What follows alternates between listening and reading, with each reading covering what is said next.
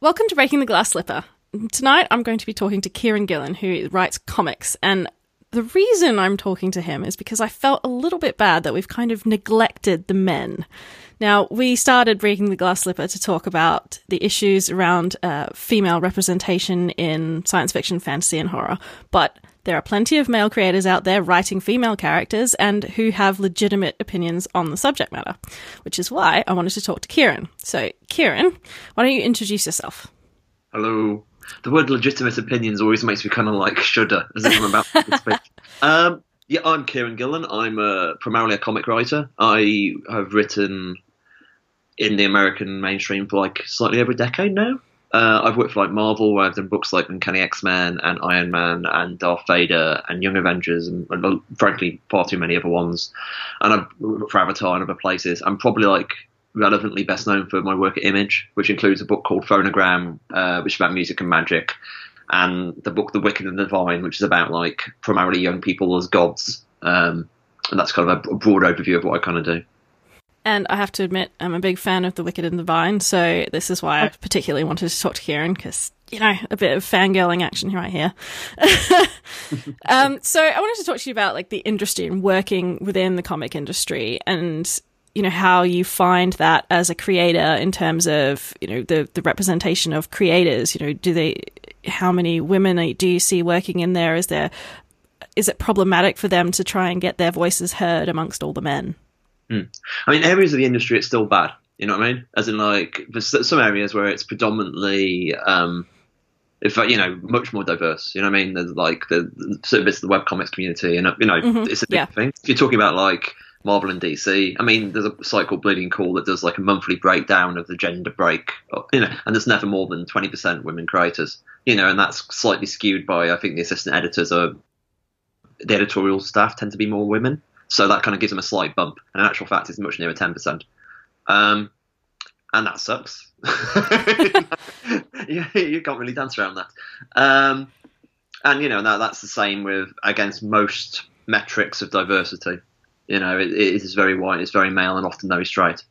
In terms of, like, and that kind of, like, creates a bunch of problems. I mean, it's like one of the things that kind of I would say, if you look across the last 5 years of comics, like about 5 years to about 3 years ago, the kind of main dialogue was, we need more diverse characters, you know? Especially I always describe the Marvel and DC a bit like, you know, DC had to make their universe in the 30s, Marvel made theirs in the 60s, and those characters are important roles, and they're never really going to quote-unquote retire. You know what I mean? Like, you can't go to the DC and say, I want to make a new character, and then the paragon of all goodness, and everyone, you know, basically looks up to them as the kind of what goodness is and the most powerful person. And you can't make that character because that character's job is Superman, you know? And I would describe it like baby boomers. You know, these people have got their position and they're going to retire and they're sucking up all the money. And there's a, you know, if you're going to create something in one of the two main, like, superhero universes, you have to look for a niche which isn't being filled, which is kind of a challenge. But also, you know, but that's, you know, Marvel and DC, to their credit, are in the process of trying that. Anyway, so that was like 5 years ago. And then kind of like people started doing that, especially in indie books in the mainstream. And then rapidly the conversation changed, and rightly so, to, well, wait a sec, it's not enough that the characters have more diversity. We need more diversity in creators too, you know? And it's kind of like, and Jamie, who's like the artist on Wicked, we're very aware that was kind of coming anyway. But it's one of those interesting things, that how the conversation changes, because the thing about progressiveness, you know, there's not a goal to it. You know, it's like the actual standards change, and that's kind of the point of it. So in other words, I've said it, and okay, current problem, which I find really interesting, and that kind of, there's two demands on new books, and one of them is like, if you've got a new book with a woman character in, for example, it's like there's quite a lot of a call for, can we have an authentic writer on it? The question of authenticity is very important, I think, at the moment, in terms of comics, like the critical audience, at least, if not general audience. So in other words, people try to launch books with, you know, women writers on women characters, and the problem being is other people are saying, why the hell are we having women writers on women characters? Because they should be writing like the big characters, because that's better for their career, and it's also better because they're not being kept in this kind of like ghetto. You know what I mean? Yeah, and also I would say that you know, there's no reason why a woman couldn't write a man just like a man can write a female character. It's yes, absolutely, boxing them in. And this is kind of like, and the problem as such is, in terms of the talent the companies are hiring, they haven't quite. The companies don't think they have enough talent to do both. You know what I mean? So they're kind of like trying to fill one or the other. Of course, the question then is, what do you mean by the talent they're hiring? Who aren't they hiring? And these are all big and open questions. I will put my kind of more optimistic spin on this. I said this on me and Jamie did a book for Marvel called Young Avengers, which was like we did in 2013 for a year, and it was basically like a majority queer super team. We only really revealed that at the end because we didn't want to be a press release, but it was very, it was a diverse book, and it was very explicitly about about just not the idea of, okay, let's do a Marvel universe that it might imagine what it would look like if we started in 2013, and we launched Wictiv we announced Wictiv like 3 days after it ended in San Francisco. And it was at the Image Expo. And the Image Expo is like predominantly for retailers and like really like announcements. Like it's like a Mac Expo thing. So it's not really like okay. Comic-Con. So the people who go there are really like hardcore. We're into comics as industry. You know what I mean? Yeah. And we were a surprise signing, so we came out of nowhere because we were like a secret guest. And the queue there was as diverse as you could wish for an audience in comics, in terms of race, in terms of sexuality, in terms of like gender. It was a kind of portrait, and the people who are willing to go to a con like that are the people who will be creators in a few more years' time.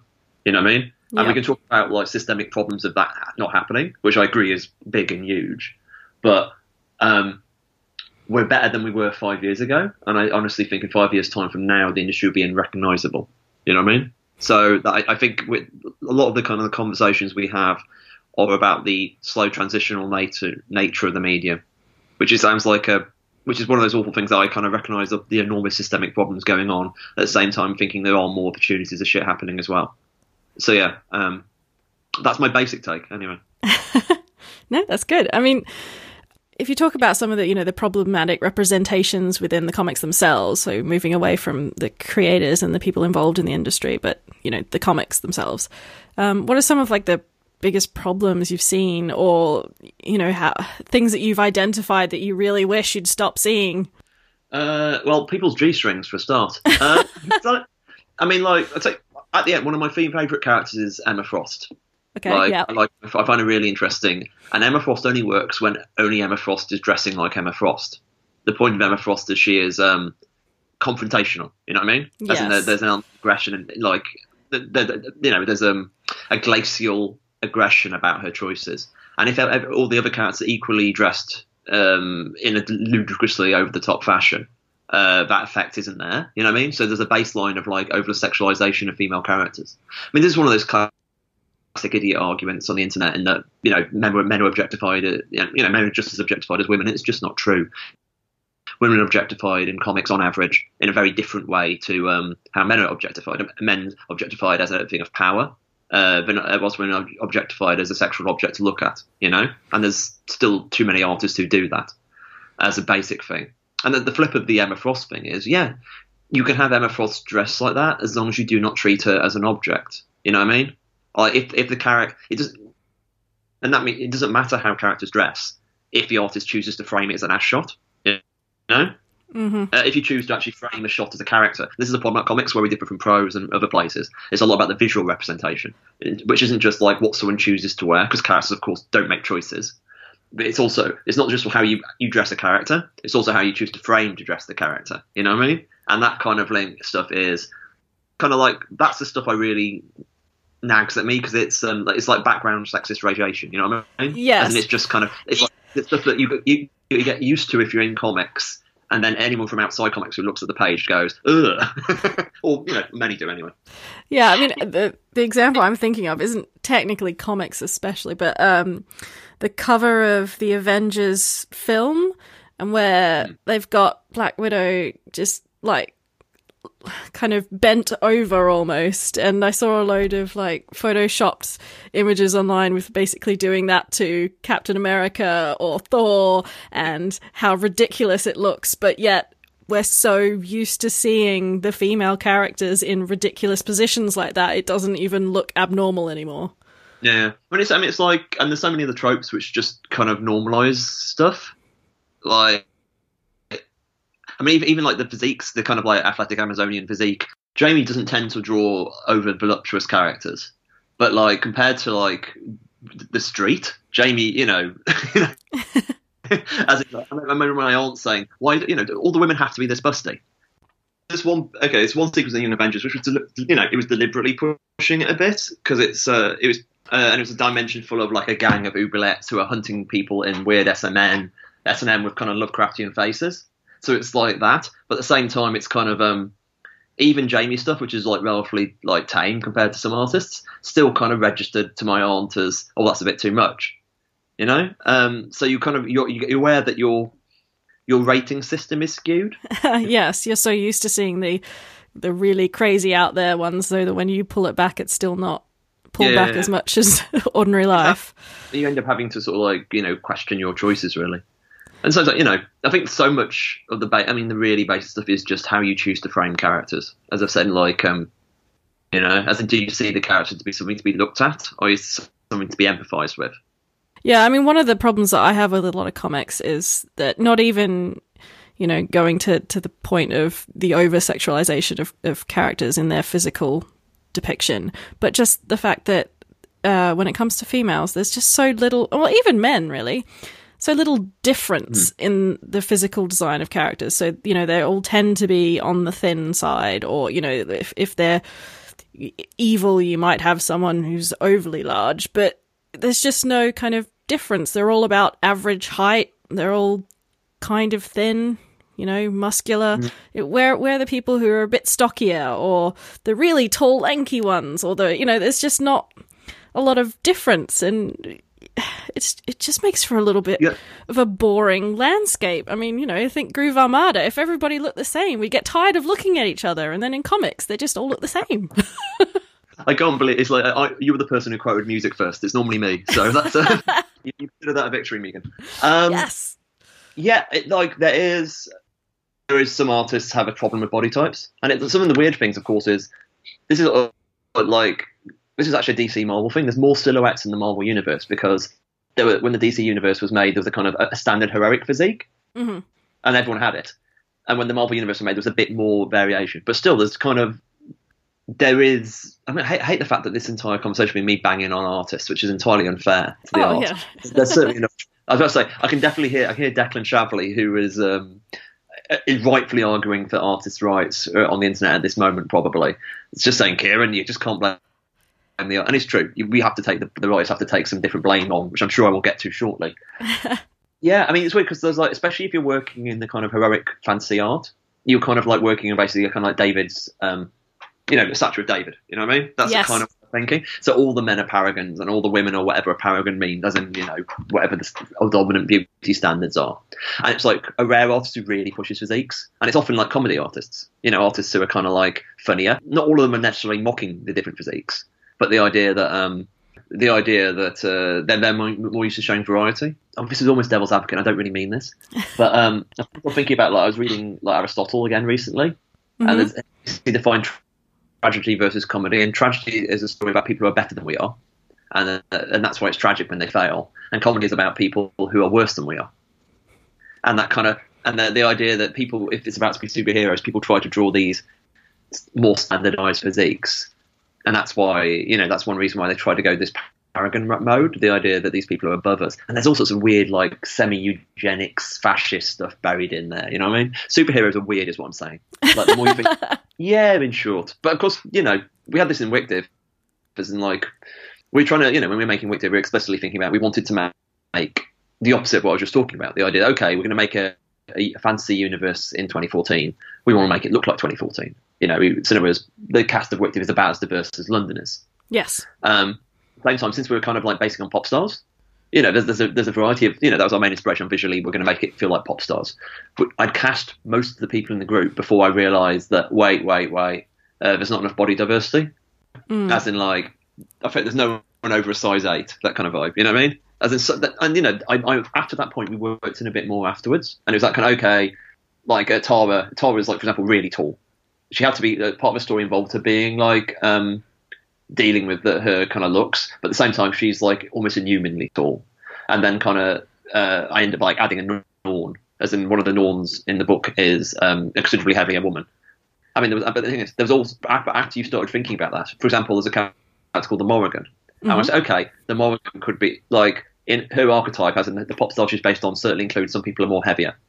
But the problem being, the Morrigan does not appear to be entirely stable, in the early comics. You may think she's actually just insane, in which case the only insane person, quote unquote, in the book is this, is a larger person. That's playing into a completely different set of stereotypes, yes. So we couldn't do that either.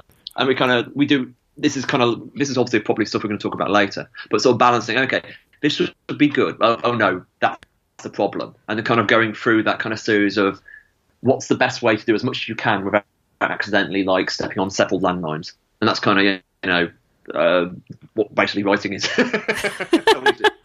Yeah, I mean, just picking up on that, have you ever sort of been called out on any of your representations of women or men or different, races, sexual orientations? I mean, it's tricky, especially like in comics, everything is going to be called out by something. And this is one situation. Anybody who's coming with, anyone actually comes to me and asks me about something, I always try to engage, especially if someone is clearly upset by it, because that, intent doesn't necessarily matter. Yes. The intent is never to do that. I mean, if the intent was there to do that, what kind of monster am I? And I'm not, I'm a monster, but not that kind of monster. There's certainly times I've looked at stuff that has been said as, okay, I get that. And sometimes I think, no, I don't think it's fair entirely. But often I go, okay, from that information, I see why you've got that. And of course, you can't change what you've done, but you can just bear it in mind in future. Taking what you can from it is the trick, I think. As opposed, and some of it is I just like, the fandom is capable of metabolizing people's opinions as well. You know what I mean? In terms of like, if some person has a take on this, people go, actually, that's not fair because this literally didn't happen in the comic. You know what I mean? And that, interpretation doesn't necessarily always link to what is said. But at the same time, if people interpret it wrong and in good faith, that's the problem with what you've written. So the trick is essentially balancing all those frankly impossible situations. I mean, I'm trying to think. I think even bringing out I'm trying to think of an example to use, because I'm not sure if like highlighting an example is necessarily useful. What I mean. Okay, actually, here's one. Because that highlighting an example, I don't want to send anyone Googling up for the person who said it, you know what I mean? I don't like drawing attention to my critics because, in the current climate, essentially putting a target on one of your critics is a really fucking cruel and a dumb thing to do. Trust me, I know all about that. I review books and I'm often quite blunt. I mean, I said I used to be a critic, so I'm essentially always on the critic's side. At least almost always on a critic's side, at least to say it. I think criticism is art. We did a book called Angela. This is going to involve some spoilers. The story we did, this involves some small spoilers. But basically the whole story involves all the angels who are part of who are all women. The warrior angels are all women. Had been cursed to hell by a particularly angry Phaedra, who's Odin's wife in the Marvel Universe. Mm-hmm. This is a really complicated backstory. And you realise that the lead character, Angela's girlfriend, basically, Sarah, the person who's being on the whole mission was actually someone pretending to be Sarah. And, all the things were Sarah's messages, but Sarah was actually also in hell. Now, and it's all kind of heading towards a kind of travelling to hell to rescue her story, you know what I mean? So that's kind of the sort of setup. Now, the problem, of course, is Sarah is on the quiet. We made her a trans woman, and there's a whole kind of history. So the idea of a trans woman being in hell was, of course, triggering, and really like upsetting for some trans people. And of course, the story, our intent is that no, it's whole, all women are in hell, which isn't, and it's actually utterly unjust. And the story's about getting, this is wrong. And the god that put them there is frankly like a monster for doing it. And this is meant to be a love story between these two women. And in fact, it's a classical, it's genuinely a classical love story.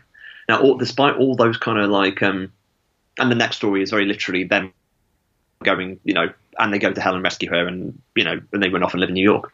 That's how the story goes. But like in a background of society where essentially the idea that especially religious trans women who are told that trans people are going to go to hell, that was kind of like really, really hard, and definitely some people took that as a kind of like the rest of the context didn't matter because we lived in a society where a community has been hurt enough. That hurt enough as even approaching that issue was too painful. You know, even if we're on their side, and you know, even if it's not actually about anything to do with her being trans, you know, it's just the idea of a trans woman being in hell. That was too much because the rest of society had hammered them too much. You know, yeah. And it's just, I mean, I talked to several people, and it's true, and it's like, and you know, a lot of people gave us a benefit of doubt, and it's certainly, I say this was really quite a minor thing, as in I think most trans people were. Doesn't matter about most, you know, it's not like a major uproar or anything was about this. But the people I reached out, and there's always one line which the main person I wrote to stuck with me. We're so used to seeing marginalised characters treating badly because of who they are, means that we, you know, it's very hard to identify a story where a marginalised character is treated badly despite of who they are. You know what I mean? Yeah. Yeah, and I think that's really, I mean, that, you know, I use that example because it's a soft example, as in different sorts of people completely have different kinds of take, and I completely get why. And you know, in that case, we were aware that you know, that was an issue we were trying to write really hard around. But even then, it still wasn't enough for some people. And, you know, there's a question of, you know, it was measuring between that and wanting to put these two women in the middle of a giant epic love story, which is tragedy and epic. You know what I mean? Yeah. So I'm not sure that we tried to walk that line. Sorry, I'm going far too much into this one example. No, but it does make sense. But I mean, do you think that in terms, because obviously you going into that, you've had those reservations, you've tried to write in a respectful way around issues you know can be triggering for people. But I mean, is that potentially what plays into part of this problem of the lack of representation? Because, you know, you have that issue of the creators and the writers, you know, being so heavily represented in terms of, you know, white male cis creators, and then not wanting to upset people. I mean, do you think that might be playing into the lack of representation? Well, yeah, I mean, like, okay, in that situation, it's me and me. You know, I'm not straight, and Marguerite, you know, also isn't straight. So it's a kind of like we're it's like we're coming from a different place anyway for all of that. You know what I mean? Yeah. But what you're saying generally, oh yeah. I mean, it's definitely kind of creators. Oh no, I'm kind of creators were scared off of trying it due to the cost of getting it wrong. And I don't. That's, you know, on one level, I completely get it. Life is really kind of short. On the other hand, no. I mean, like, I'm clearly in the other column in that I'm like, the way I generally do stuff, as in my cast tend to be quite diverse, but, you know, I don't think unusually diverse. I mean, Young Avengers is no more or less, you know, queer than my social group. You know, Wicked and Divine is London. It's just London. Yes. But at the same time, I don't like being the world does not need a white cis dude doing a story about a trans woman's transition. You know what I mean? Yeah. Like I avoid I like putting diverse characters whose identity impacts the story in the stories, as in a representation. As you say, it's a representation thing. I don't like just doing the story, because I think those stories are probably best left to more authentic voices. Not least because there's only going to be so many like stories of a certain type told. So if you're like somebody who isn't of a group takes that story and runs with it, it seems kind of greedy to me. But you know, it's almost literally feels like stealing money from a group.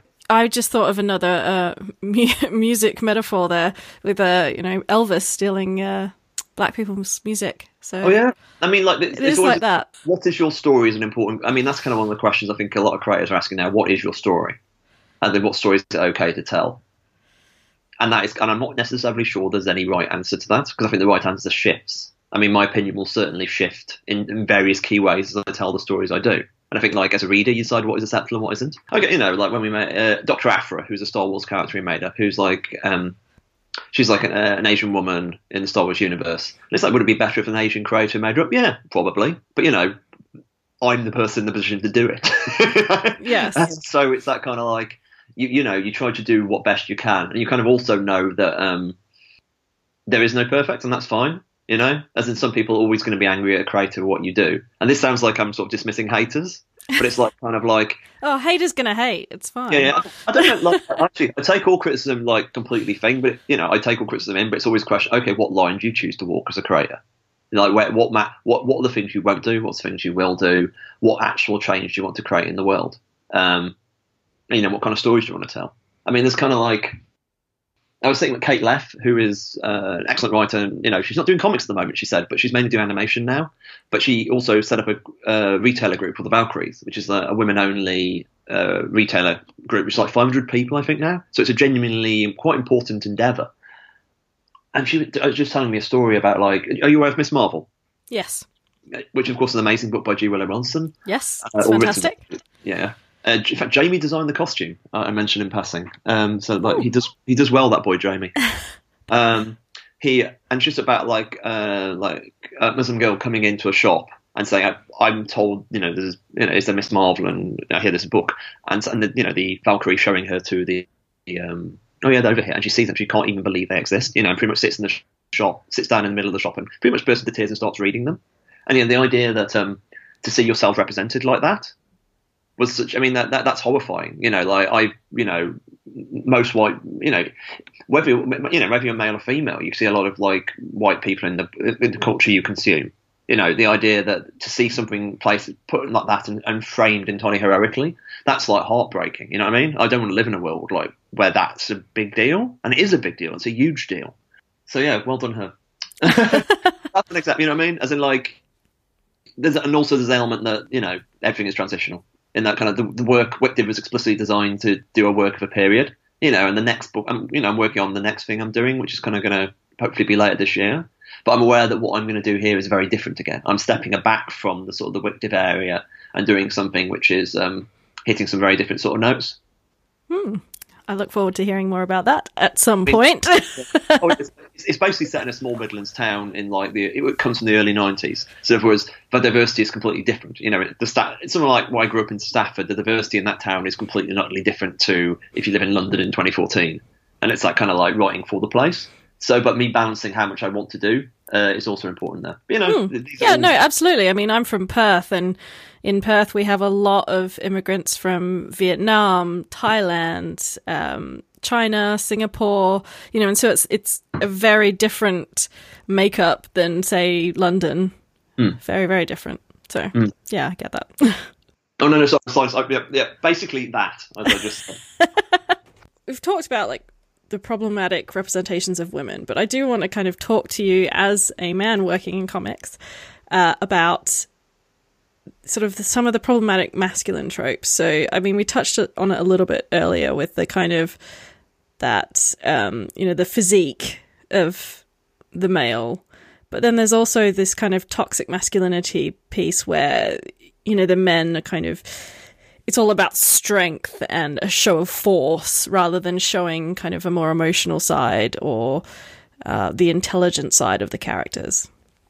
It's hard because there's a lot of these kind of I think also I've got a background in games criticism, and I mean, the advantage of men in fiction is that you get that the fact man is the default in like our culture's fiction, at least in most genres, means that men can be other things as well. You know what I mean? Yes. As in, like, that being a man is not a character trait. Being a woman is a character trait. Is the way that society tends to look at things, and it's kind of like that's not really how I look at things. But I'm very aware that that's kind of the default. In fact, that's kind of the one. You know, that's the great joy of Miss Marvel. She's not just right. Hello, I'm a Muslim woman girl living in Jersey. It's a very specific person. You know what I mean? It's not just like an off the shelf random person, and that's kind of like what is a character. With men, so in other words, I think men's toxic tropes are more often buried and harder to see than like the tropes according to women.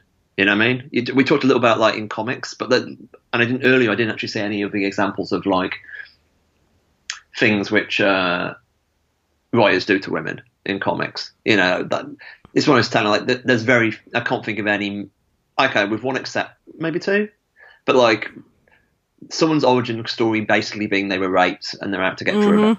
You never get that. You know, there's not exactly many stories with men that happen that too. Of course, that's one of that's like when I was going to comics, I had a few like simple rules I had, and one of them was no, I would never do. You know, and I would never write a character that did that because it was just one of those clearly, oh, this is just so clearly wrong. You know what I mean? It's like, I mean, I don't need to say this to you, but it just really obviously is wrong. but you don't get anything that not or the refrigerator. You don't get fridging as much. And of course, fridging is partially society's misogyny, and partially, and to be honest, I think probably primarily the fact that most books tend to be led by men means that more supporting cast are women, and supporting cast live to die. It's and that means that doubles down the accidental misogyny just by sheer math. Not accident, there's deliberate misogyny, and there's also the kind of the mathematical story hackdom. And I use hackdom in a load. It's not a word I like. So that kind of stuff is much more obvious. I must admit, it's weird because I kind of a lot of my work tends to be unpacking masculinity. I mean, this is something I don't think people talk about much, but in Wicked, Baal and Baphomet are explicitly kind of about masculinity, about, and they take Baal has internalized, Baal has internalized, of course, a lot of the good things, quote unquote, about masculinity. He kind of sees many things about being a man, but it also means he takes on too much on himself, and lots of other things which are really genuinely awful for him. And Baphomet is Baphomet really isn't good enough to do that. Baphomet is all about the performance, and he's and then he just snaps a lot. He just can't live up to this role. It's just not him. I mean, I did a lot, and I found out doing that. I did a story on Uncanny X-Men. This might be an example, but this is cruel. I think the classic Fantastic Four story is Namor fancies Sue Storm. Sue Storm really does kind of like Namor, but she's married to Reed Richards, and that's an interesting love triangle in many ways. And they kind of moved that over to the X-Men, which is kind of like with White Queen, Namor, and Scott Summers, Cyclops. Mm-hmm. And it kind of ran in the same way. And when I got to it, it's one of those kind of, the one thing I don't think anyone's ever asked or written very well was the idea that why does Sue like Namor? And the reason why Sue likes Namor or why Emma likes Namor cares. As in, he's a dick. He's a monstrous ego. Yes, and he's beautiful. I mean, but he would do anything for you, and he would know it. And the idea, a natural fantasy of Reed Richards and Cyclops is the idea that they are kind of geekish ideas of alpha males, and Namor embodies the kind of the jock. You know what I mean? Mm-hmm. The fantasy they were selling to people is the idea that the girl will stay with you rather than that other guy who's an asshole.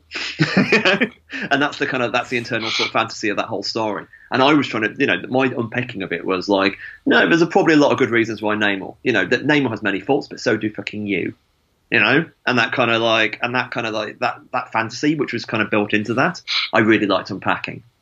That's an interest. I don't know. That's an example of it. There's a lot of masculine power fantasies built into the superhero genre. It's a genre.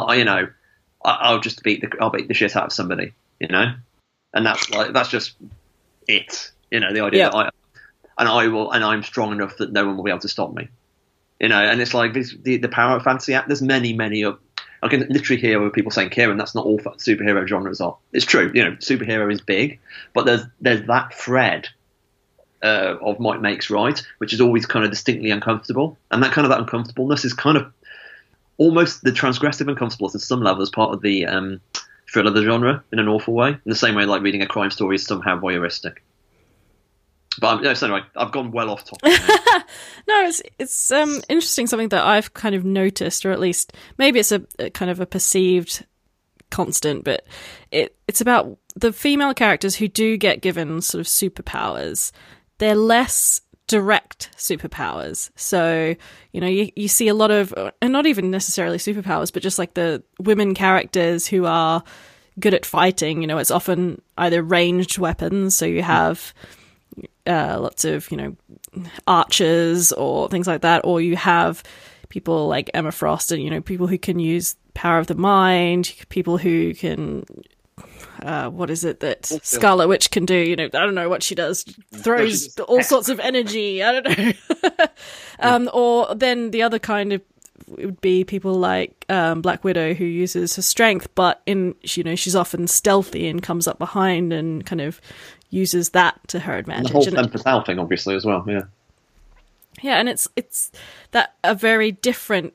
So you can say these female characters are there who have superpowers, but they tend not to be as direct, or in that same kind of just physical power, and that irritates me. It's, I mean, like it's kind of it's the female characters tend to be healers in games. You know, it's that trope.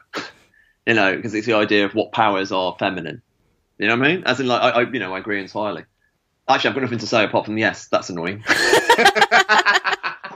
But it's one of those, like, you look at something, it's like, if you're creating it, you know, if you're doing a character, it's like, how can I make it interesting? I mean, Sue Storm's a really interesting example of a character who, in her early days, in those early Fantastic Fours, she was kind of like literally the Invisible Woman. You know what I mean? Her powers not to be there. It's kind of like, that's almost like a feminist critique. But, you know, and across the years, they've kind of, generations of writers have tried to make Sue's powers more aggressive. You know, and of course, you can do some really, you know, if you apply your imagination to making force fields, you can do some really horrible things. You know what I mean? Yeah. But that's kind of, it's a weird attempting to retrofit a character's conception, which is based upon this feminine like stereotype of powers, I guess. And it's not even helped much, I think, because the fact that many female characters were created secondarily, you know, like in the universe. Like Superman or whatever, these characters are the founding stones, and basically other characters get other power sets because we don't want to double up the power sets too much. So like it's quite telling that one of the first, like Wonder Woman, is as direct as anybody. You know, and Wonder Woman has all manner of interesting like stuff buried in her as well, yes. But she's got like basically Superman's power set. So it's like, so I think, as you say, it's partially like societal stereotyping of what women can quote unquote do. And it's partially like the weird niches of things. I mean, are you aware about like black characters having lightning powers? No, I'm afraid that's. This is the weirdest trope in comics, and it's like I've talked about this with creators, and I've got a theory of why it is, and it's that kind of like there's a lot of like black characters in superhero comics who can create lightning, and it's like why? I mean, like. And it all kind of starts in the 70s, I think, or late 60s. And my initial guess is it's some kind of awful black power pun. Is that it? And it's like, I don't think, and it's like, no, it's, you know, because the people who made it, I don't think we're riffing on that. What I think it is that in the 70s, there weren't many characters who used lightning. You know, or there was less, you know, there was Shazam maybe. And, you know, so in other words, in terms of heroes getting to use like a distinctive visual that made them look cool, when they were starting to create black characters, they thought, okay, this will make them, you know, this is something that defines them separately. And the fact they essentially came to the table quite late in being created meant that they got those kind of powers. And like, there's some of that, anytime you kind of add stuff to a universe that already exists, that's always there as well. But anyway, that's it. I would love to, this is something I've talked to like people who know much more about superhero comics than I do. I never to that. And it's one of those kind of like, everyone just goes, huh? I mean, obviously we did it with like, we did it with Baal, and we did it by accident, you know? So like, what? So Baal in Wick is like a thunder god, basically. I mean, I was thinking about Kanye in the Power video. You were mentioning like revisionist kind of things with Sue, but I mean, there's things like the female Thor, and you know, like reimagining these characters who have been around forever. And this is certainly nothing new in terms of getting representation in there, because obviously, you know, characters constantly die and are reborn, and there's like 4 or 5 different characters who have been Spider-Man, and you know, all this kind of thing. I mean, how do you feel about this kind of revisioning of classic characters to get in some of that representation? I think it is a useful but temporary tactic. You know what I mean? As in, it's like, I think as in like these stories normally come to an end, and they kind of end up like tending to revert to the mean. Mm-hmm. But they can be really useful for like, well, let's just say we're in a transitional period. So I think like doing stuff like that allows you to have interesting stories, probably middle, beginning, and end. But that's not if that's the only thing you do, that's where essentially the bigger problem comes. You know what I mean? As in, because if you want to be introducing other people to sort of like who have their own identity. I mean, this is kind of one of my problems with Young Avengers when I was taking over it. Young Avengers, the kind of concept is all the characters are kind of like second generation Avengers, all who are somehow based on a previous Avenger. And my problem with that, you know, I have a problem with legacy heroes. I've got a weird, like, it feels very conservative to me. Like, the idea you would just recapitulate your parents' lives, quote unquote. Mm-hmm. I mean, I think that's a bit about my background as well. So this is clearly about my socialist chip on my shoulder. But a lot I was doing, me and Jamie were doing in Avengers, was trying to give all the characters their own kind of mythos, as in give their own identities. So in other words, yes, they came from there, but now they are someone else. Like even like in Shadow, Scarlet, we changed. We hinted the character called Wiccan might end up being called the Demiurge. Wiccan is clearly that's derived from Scarlet Witch. Mm-hmm. But the Demiurge, that could be like, yeah, I'm the Scarlet Witch's son, but I've got my own thing going on. You know what I mean? And that's the problem. The kind of like the distaff here. Those characters are unlikely to stick forever, especially if you've got a character who is in a major Marvel movie. Mm-hmm. So I don't think it's. I mean, trust Jason's Fall Run is astounding. It's a really good story, but eventually that story will end in some way, I'm sure. And it's entirely possible that the Woman 4 goes up and becomes something else. And to be honest, that's also a good thing to do, because the main advantage of doing it is if at the end of the story you can kind of like elevate this character you've built up into their own thing and move them elsewhere. That's a way of building an audience, because people can like these characters. You know what I mean? But I think something like Miss Marvel is a better approach. You know what I mean? Or like that's the core approach. That's the kind of, or like Squirrel Girl. Yes. Which is a delight. You know what I mean? As in like finding a place for a character with their own identity and build from scratch. But it's like, there's no reason not to do both.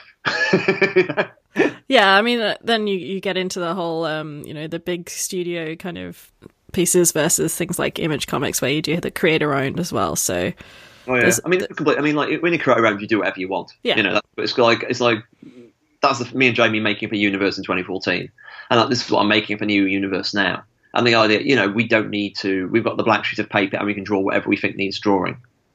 And that's obviously much more freeing. And that's kind of like, that's what you want. I mean, there is a joy to doing essentially cover versions of like really great pop hits. You know what I mean? That's kind of like what Work for Hire is.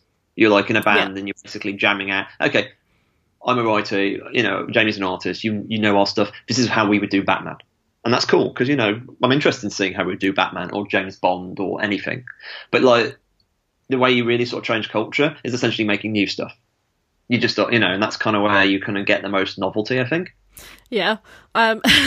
Here's where I play devil's advocate, and then, point at that, Wick Div plays off, lots of ideas from ancient mythology. And so you're again using things from the past to create new stories. None of us are like Athena springing from Zeus's brow, Yeah, I think that's kind of I think the idea that, how to phrase this is going to sound cruel. Sorry, this is like me being my critic. I think the idea of originality and necessarily entailing like no precursors is desperately naive understanding of like reality. It's kind of like everything is caused by stuff. You know what I mean? Mm-hmm. Like, and we're all nothing but a big soup. I kind of often think it's like when I'm talking about like writers and artists, you get this period when you're just writing crap. You know what I mean? All you're doing is basically your influences. You're just a big I can see regurgitating what you've seen. I'm talking about myself. There's definitely when I was coming into comics, I started like writing scripts, and when I got into comics really late, but I just got in, I started writing stuff, and since I never knew anything about comics, whatever I wrote that week was very clearly influenced by what comic I'd just read. It's like, and if you go back, it's like, oh yeah, this is the one where Kieron read Cerebus. Oh yeah, this is the one, this is the one where Kieron had actually read Luther Arkwright, and he's just ripping off the 12-panel grid, and you reach a point as the creator when your influences metabolize, and it's normally about, you know what I mean? As in, yes, you are made by all of these things, but they have become something slightly different. And like, I can completely see all the stuff I've taken, but like, they are now so finely ground that people who come to me, they often say, that's quite an original voice. I've had like, I don't like saying that about myself, but I remember having this conversation recently with a creator, and she was saying to me, from me and Jamie's first comic in 2006, it was like, who the hell is this guy? What the hell's going on in his head? And I would have never thought, and I look back at those comments saying, oh yeah, you have some stuff going on here, Kieron, and that is what I mean by originality. The idea of like something is entirely born of other things and of the moment. I mean, Wick Div is all about cycles. This is a story about every 90 years God's come to Earth. And it's the same thing every 90 years. Mm-hmm. However, every 90 years the gods look completely different. They're entirely born of the time they were in. So it's kind of, everything repeats again and again and again. but everything's also always different. That's the kind of the my basic take on novelty and art. Like, there's been artists since people have been painting on walls and banging rocks together and like rolling bone dice. These are all artists. And they would be having the same conversations me and my friends have all the way like 10,000 BC. Nothing has changed. At the same time, everything's changed. Unrest. Sorry, Meek. I was just like, I had no idea where that conversation was. I was just like talking, and I have no idea where these words are going. It's all good. I mean, I love mythology, so actually that's what drew me to Wickdiv to try it in the first place, because I have a degree in philosophy, and I was a massive Greek nerd for Greek philosophy and Greek myths, so that's my background. Seriously, that sounds awesome, eh? And the idea of taking these kind of eternal forms, and playing with them, and it's kind of like, I'll quote my Virgil or whatever. The idea that we are this kind of simultaneously, yes, we're part of a tradition, but we're kind of doing something for today. And it's also kind of like semi-democratic idea that everything is open.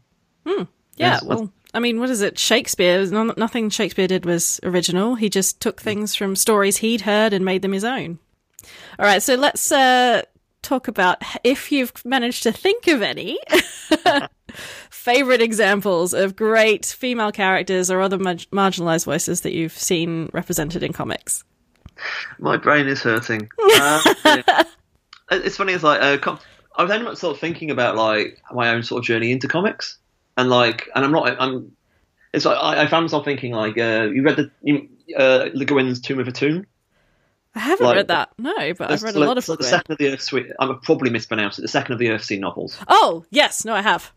And it's like, I remember like obviously I've noticed I'm doing books rather than comics to give myself time to think. Okay. And I remember like reading that as a kid, and it got under my skin. You know what I mean? As in like, because it's Le Guin, it's explicitly a sort of feminist story. Yes. And it's about this girl who is fundamentally, basically, she's meant to be their messiah. She's this enormously important religious figure, but she's stuck in a crappy village. And it's like her religion isn't that, but at the same time, there's a real awful dark power beneath in the mazes beneath her.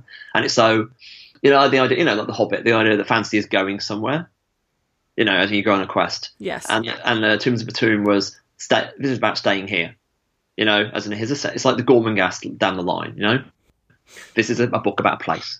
And she, like Tenart, well, she was an amazing character, and I think as a kid, it's like kind of like I often imagine what I would be like as a writer if I never had those influences. You know what I mean? Like if I hadn't read like a book which there are still like men of my age and men full stop who are uncomfortable with empathizing with women. You know what I mean? As in they can't read a women character and like take that.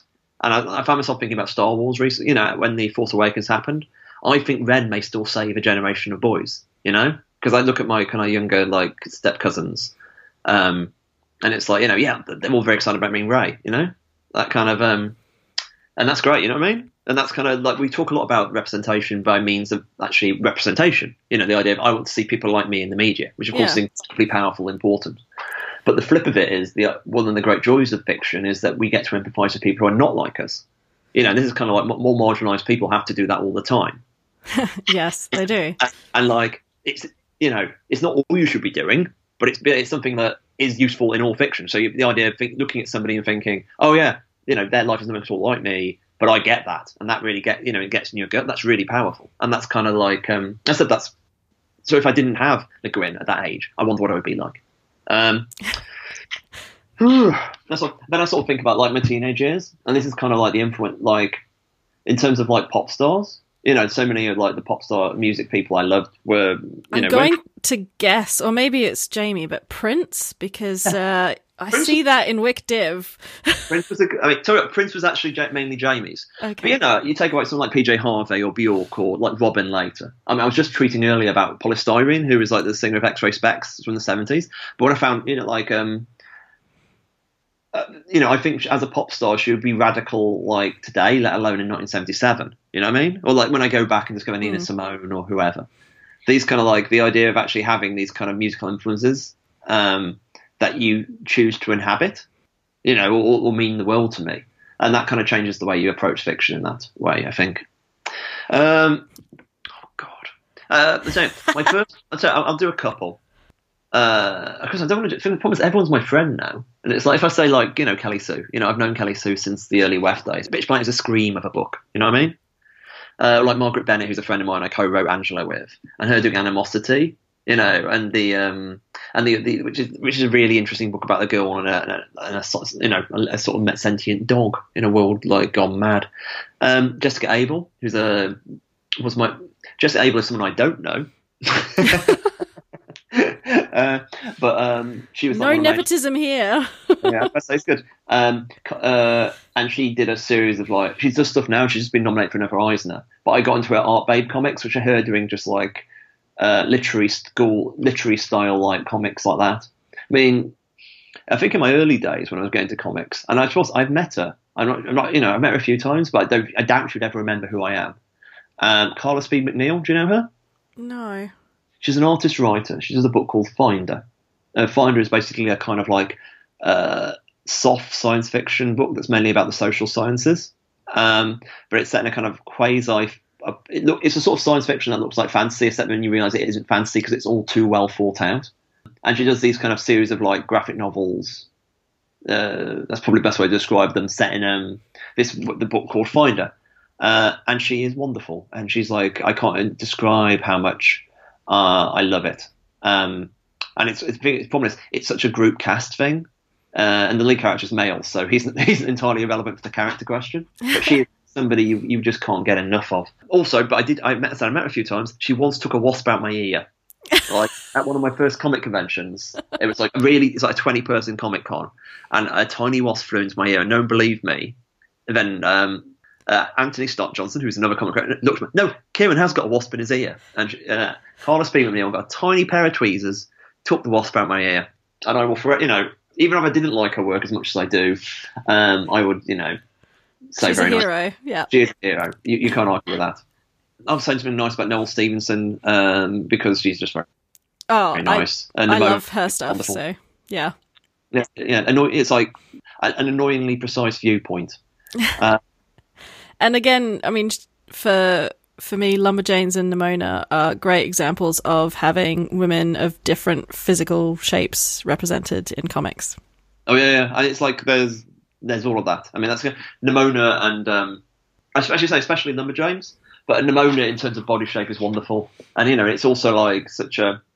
This is one of the things when we're talking about. I sort of created a false dichotomy earlier in the conversation about genre and the idea that genre leads to certain physical body types, and it does if you only think of two genres. And then there's a certain like warmer form of like there's a certain form of like warmer adventure fiction that completely leans into that, and you have best of both worlds. And there's also actually, if you flip it again, there's a certain form of crime fiction that leads into grotesquerie, and the idea then you have a lot of like, if you've ever read something like 100 Bullets, I've completely forgotten the name of the artist on it, but he's like really interested in drawing all different kinds of body types. And it's almost like, but his is a world kind of, it's a slightly sickly world, so it's always slightly too much. Like even attractive people are kind of horrible. You know what I mean? That's of course about noir. That's about the vibe. Yeah, but then it is sad, when you only get those kinds of different representations in, like a fun kind of Nimona kind of style where it's all lighthearted, and you want to see that representation in the more mainstream, serious kind of pieces. I still need to read, like, I know Jodie Hauser, who writes Faith. Do you know Faith? No. Faith's the book by Valiant, and it's basically about a plus-size superheroine. Oh. Yeah, and it's like, it's just been nominated for an Eisner today, and it's like, that's kind of, I've been meaning to read it for a long time, because I said, I know Jodie. But I haven't, and, it's Eisner nominated, so it must be good. It must be. No, it must be, sorry, that's sounding sarcastic, actually. I chatted to my wife earlier about this today, and she was, I do just sound sarcastic when I say things like that. But no, it's like, I've heard really good things about it, but that would be a really interesting example of like an explicitly heroic, like plus-size lead in a superhero comic. That's really unusual. There's not nearly enough of that. That is definitely going on my to be read. Yeah. Shall we both just go and read it? Download it now and read it. Oh, it's a bit late for me. It's bedtime. Is that enough? That is wonderful. Thank you. I've realised I haven't said any characters, which is really rubbish. That's all right. When I said this to like Jamie and Katie, who were like, obviously Jamie's Jamie and Katie is like Jamie's about. I can't. I can't think of any character in the entire world. And just Kieron, just say all your characters. It's like, no, even I'm not that egotistical. I can't do that. Oh, well. All right, so just to maybe wrap things up, would you like to just give our listeners a little pitch for WicDiv or any of your other current projects that you think that they should go out and read? Okay, let's do the WicDiv pitch. You can see my brain switching to pitch mode. It's basically about gods as pop stars and pop stars as gods. Every 90 years, 12 gods incarnate in the bodies of young people. They're loved, they're hated, they perform before adoring crowds, they perform secretive miracles. In 2 years, they are all dead. The story basically happens in 2014 and follows the present incarnation of these gods living in that brief Mayfly existence. And we are fundamentally following Laura, who is basically a fangirl of the gods and kind of wants in on the world. And she eventually gets it, for better or for worse. It's a book about its themes are art and death. You know, the 2 years is about it's a way to magnify the shortness of human existence. And it's like, you know, whether it's 2 years or 10 years or 70 years, life is fundamentally finite. You know, it's there and it's gone. In which case, why do we spend it doing anything? Well, specifically to me, why do you spend it being an artist? So the idea, that's right at the core of the book. These characters are the demiurgic power of creation for 2 years, and they always respond to this doom in their own way. And it's my way of talking about art and death, basically. And there's fighting and kissing. There's not as much. I always say there's kissing. There's more kissing off camera than on camera. To be honest, it's a bit more like human woe. So it's a bit more of an affair to remember and a little leg kick up, rather than as the camera pans away. It's a bit like it's always like sex scenes take a lot of panels in comics, and it's like and abstractly. You've got to have a sex scene that justifies and tells people stuff. Yeah. So it's like I often allude to stuff more. I mean, the other thing, it's a book about problematic people doing problematic things. Like there's so much the idea this is a book about how creators fuck up and how they can be both amazing in terms of their work and awful in terms of their choices. Would you agree with that, Megan? Yeah, no, that is a good way to sell it, and I can testify that it's a great series. Love it. Well, thank you very much for talking to me and taking the time. My pleasure. Thank you for listening. Thank you for listening to Breaking the Glass Slipper. If you enjoyed this episode, please like us on Facebook or subscribe so that you never miss another episode.